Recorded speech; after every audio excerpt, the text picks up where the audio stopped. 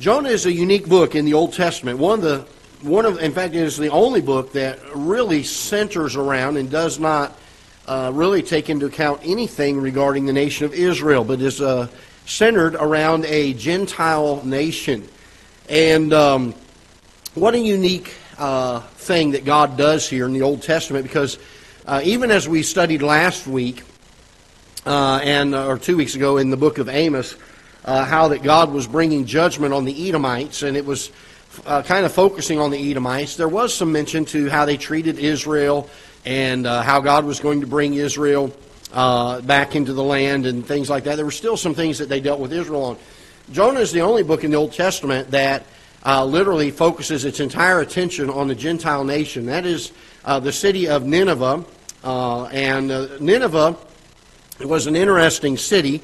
It was the capital city of the Assyrian Empire. If you remember the story from the Old Testament, or you remember the teaching we've done on the Old Testament, that after King Solomon, there was a division of the nation of Israel. 10 of the tribes went to what was called the northern kingdom, and they were known as Israel. And then you had 2 tribes to the south, and that was known as Judah. So you had the northern kingdom and the southern kingdom for several centuries, actually. There were some times where they kind of coordinated with each other, but there was always that division there. They never quite came together. The northern kingdom was noted for having a lot of wicked kings. Because of the wickedness of their kings, they went into idolatry, began to worship false gods, and God brought judgment upon them. And the way that He brought judgment upon them was to bring them into captivity under the Assyrian Empire. The Assyrians invaded the northern kingdom a number of times and held them to tribute whenever they were not attacking them and actively at war with them. They held them under tribute and under pressure. The Assyrian kings were noted for their cruelty to their enemies. And there are historical accounts and stories of some of the atrocities that they performed on some of their enemies.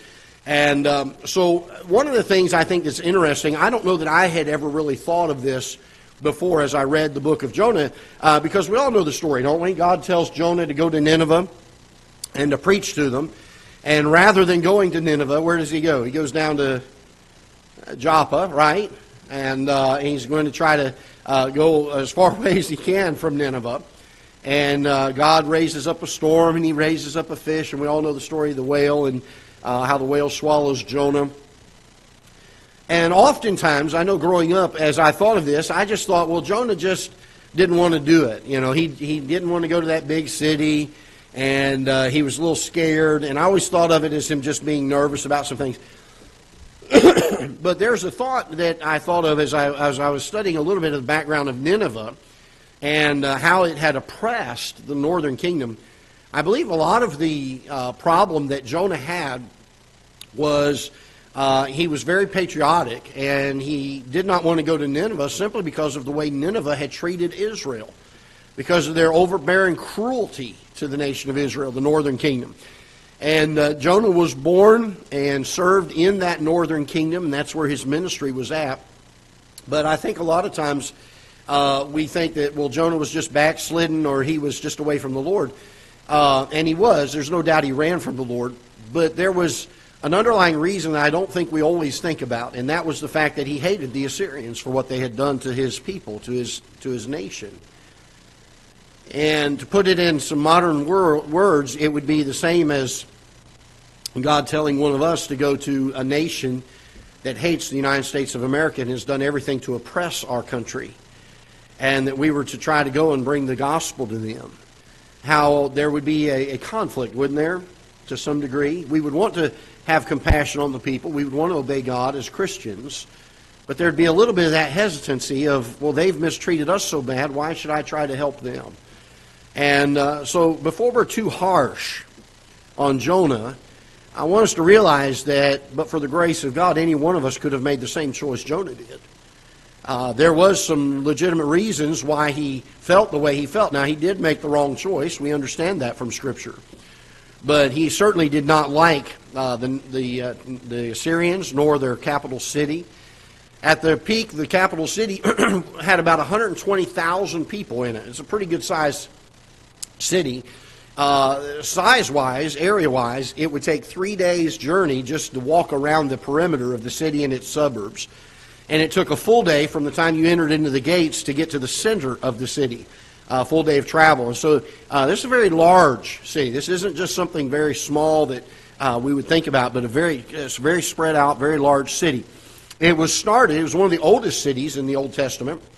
It was started by Noah's great-grandson, Nimrod. Nimrod is the one who rebelled against God and began to do some things with regards to the Tower of Babel and some of those types of things that were going on. And he was one of the ones that built the city of Nineveh.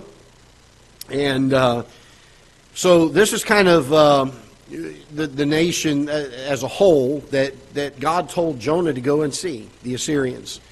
And there's a wonderful picture here that I think is given that we don't always see.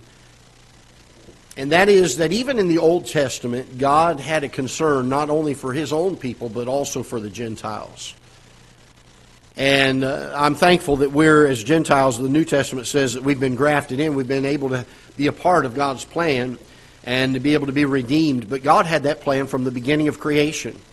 God knew that the Gentiles were going to be a part of salvation. And one of the other interesting things to note about the book of Jonah is everything in the book was obedient to Christ except for Jonah. Let me give you a list of those things that were obedient to God. The storm that came up was obedient, wasn't it? God raised up the storm. The sailors cast lots, and the outcome of the lot casting was obedient to Christ. He was the one that controlled that. The sailors themselves were obedient, even though they were wicked and pagan and prayed to false gods. When Jonah told them what God demanded, they were obedient to God, weren't they? Think about this. The whale was obedient to God. The Ninevites, of all people, those that were being used, the pagan country that God was using to bring His people into judgment, even the Ninevites were obedient to God. The plant that God raised up afterwards when Jonah was pouting over everything, the plant was obedient to God. The worm that comes along and eats the plant was obedient to God. The east wind was obedient to God. And yet Jonah was not. He was the only one out of all the book that was disobedient to God, at least initially. The book is divided into two halves. There's 4 chapters in it. The first 2 deal with the first commission that God gives to Jonah. He tells him to go and preach to the city Nineveh. And, of course, we know the results of that one. It is marked by disobedience and God's judgment upon him. And then the second half of the book, chapters 3 and 4, are the second time that God commissions him to go. And isn't it wonderful to see that the second one is marked by obedience and submission to God? I want us to learn a lesson from this. It is far better to be obedient and submissive to God the first time. But aren't we glad also that God is a God of second chances?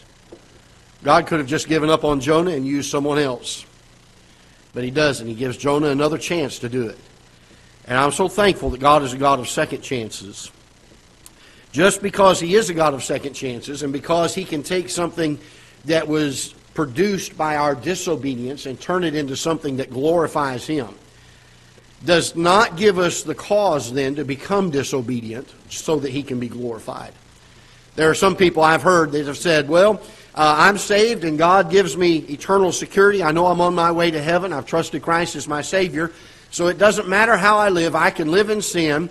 And God being a forgiving God, all I got to do is come back to Him and ask forgiveness, and He'll forgive me again. God does do that. He does forgive us. Over and over and over again He forgives us. But that does not give us license to go out and do these things. It does not give us the cause to say, well, I'm going to go out here and do this so that God can be glorified through it in the end. I'm thankful God can bring glory out of a bad situation. But we are not to go out and disobey God simply for the purpose of trying to get God to bring glory to the situation. There's a wonderful truth that is taught here, and that is that God is a long-suffering God. And God can use our failures, and He can use the broken pieces of our life to bring glory to Himself. But that is His choosing. And it should not be our purpose in disobedience. Jonah does not want to go to Nineveh because he does not want to see Nineveh spared. He's very angry at Nineveh for the fact that they've been very cruel to his country. And during the second commission that God gives him, in the last half of the book, he preaches, this is interesting, he preaches a one-sentence sermon. There are times that we would like our preachers to do that, wouldn't we? His one-sentence sermon is, fast and repent. Repent, or God's going to bring judgment. And he gives them a one-sentence sermon. When you read about it, it's one sentence long. And I've often preached on this passage or this book as the greatest evangelist that is given in Scripture was Jonah. He's the only man, humanly speaking, that went and preached to a city and the entire city repented and turned to God. 120,000 from the king down, every single person in the city repented, and God spares Nineveh for an additional 150 years because of their repentance. What an amazing, merciful God there is. Because God was ready to destroy Nineveh, wasn't He? And He gives them, because of their repentance, their choosing to turn back to Him, another 150 years. God uses a simple lesson at the very end of it. Jonah sees the nation repent. He's sad because of it. He goes out and he pouts. He's mad that God is going to now spare Nineveh. He hated Nineveh. He hated them for what they'd done to the nation of Israel. He did not want to see Nineveh spared. He wanted God's judgment to come upon them. And so he goes out and he pouts. And God teaches him a valuable lesson, and He uses such a simple thing. He brings up a plant, a gourd, to come and give him shade. And then the worm comes along and eats it, and this thing shrivels up and dies. And Jonah is sorrowful over the plant. And God showed him, He said, Jonah, He shows him, He says, He showed Jonah that he had more compassion on a plant than He did on the souls of men.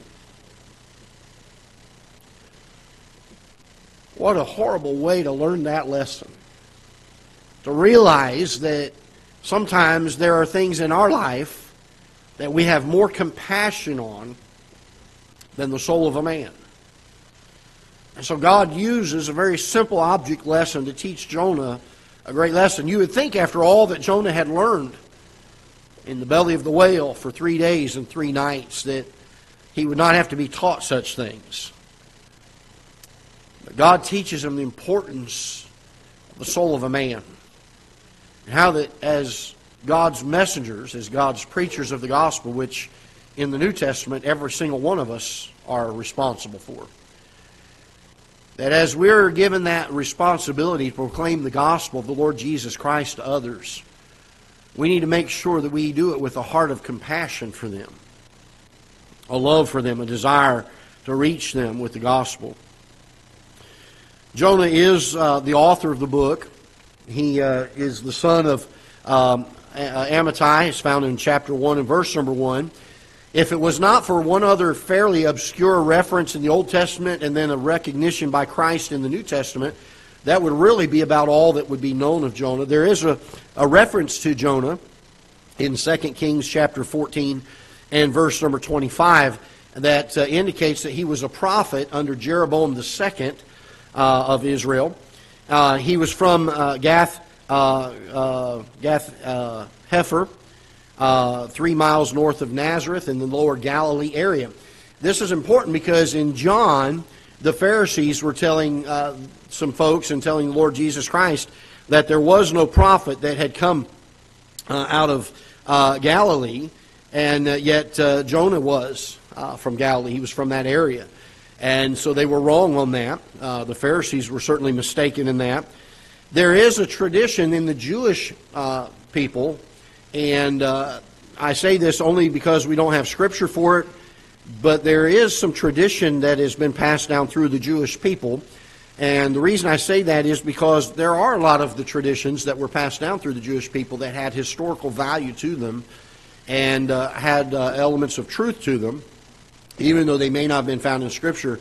And the tradition is that Jonah could have been, and I'm just throwing this out as what the Jews teach as tradition, not something we can find in Scripture, so don't take it as fact or absolute.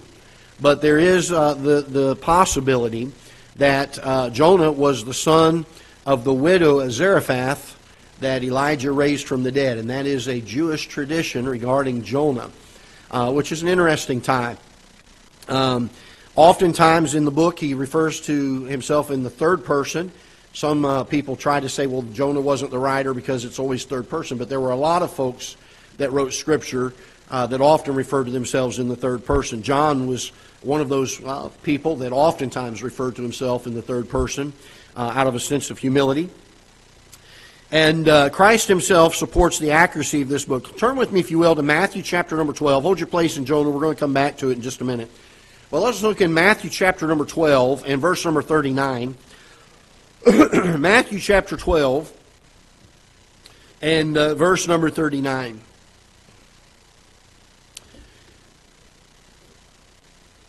We find that Christ likens himself to Jonah. And so we see Christ is even pictured in the story of Jonah.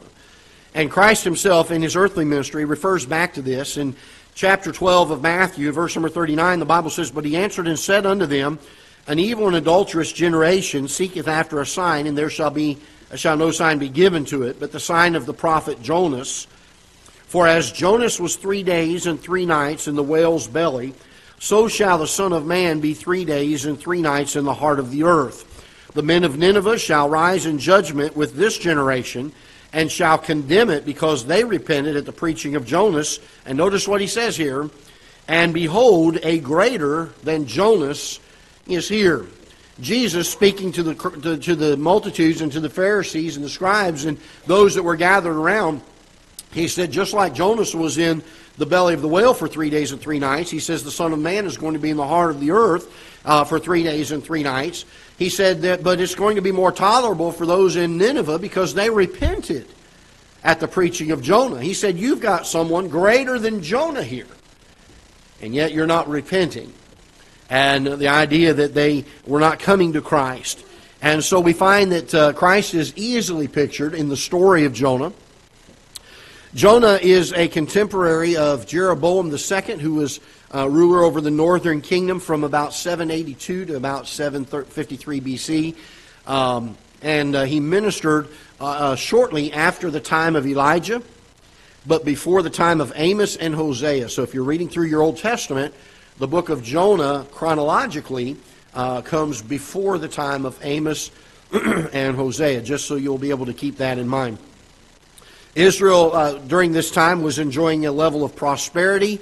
God was expanding its borders under Jeroboam II, and yet he had already begun to tell the northern kingdom, listen, this is going to be short-lived if you continue your idolatrous ways.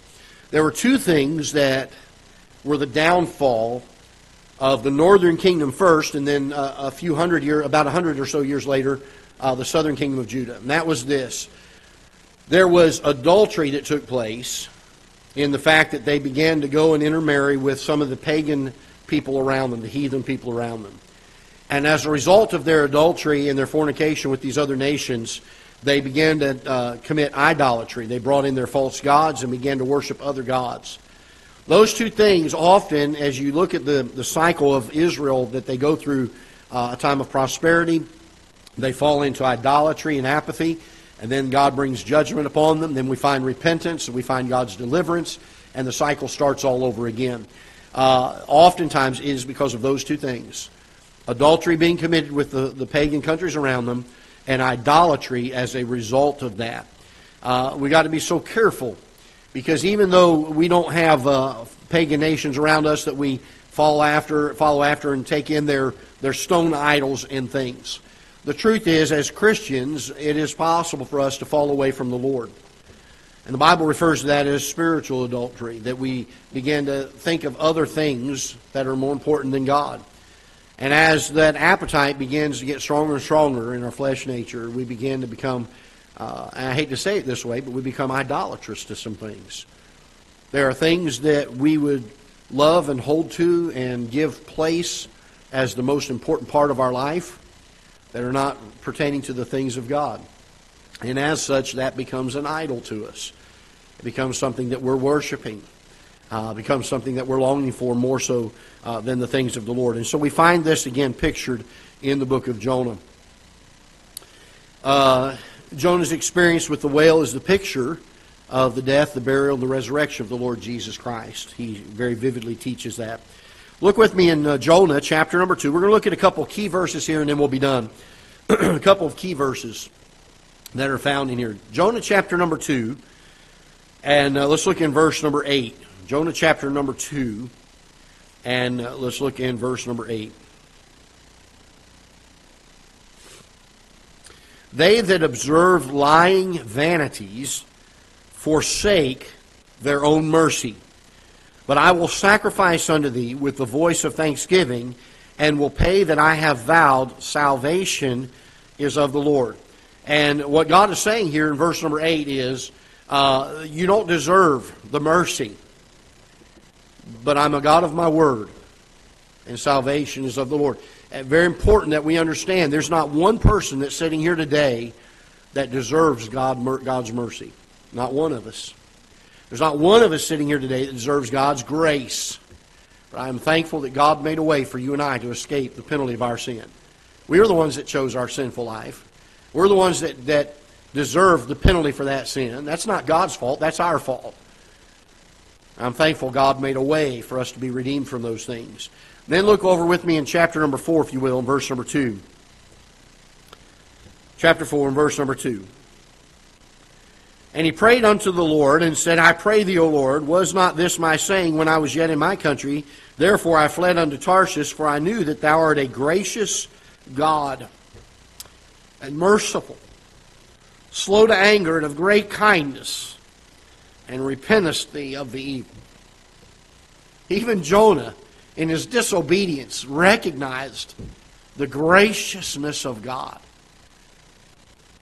Nineveh was a very wicked, wicked city, led by men that were idolaters. Their pagan religions were vile.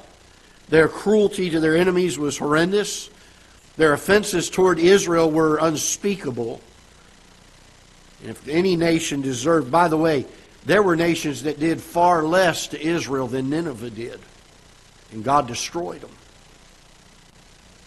And yet God said, I'm going to show mercy. Boy, aren't we glad we have a merciful God? Aren't we glad we have a gracious God? One of great kindness and slow to anger. I'm thankful not only was He gracious to save me from my sin, but I'll tell you, I'm thankful that He is gracious to me daily when I fail Him every time. Every time that I fail Him, He is gracious. Every time I fail Him, He is merciful. He is long-suffering and He is kind. I don't know about you, but boy, if that doesn't cause a Christian's heart to well with the love that we have for Him, to say, Lord, thank you for who you are, for your mercy and your grace to me. I don't know what could cause us to love Him any more than something like this. We find that He is very merciful. He takes a country and a nation, and here specifically the capital city of many, many souls, and He shows them mercy. He shows them kindness. He shows them long-suffering. And wonderful, wonderful truths that we learn. The key chapter is chapter number 3. And as Jonah becomes obedient and God brings His hand of blessing upon him, he preaches a one-sentence message, and the entire city repents and comes to God.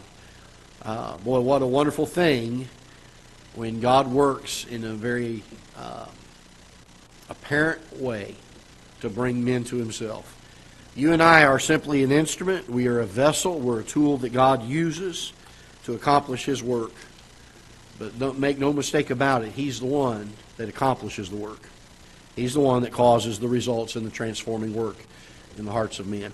Let's go ahead and stand together. We're going to be dismissed in prayer. We've got about 10 minutes till the service to come. Stay with us.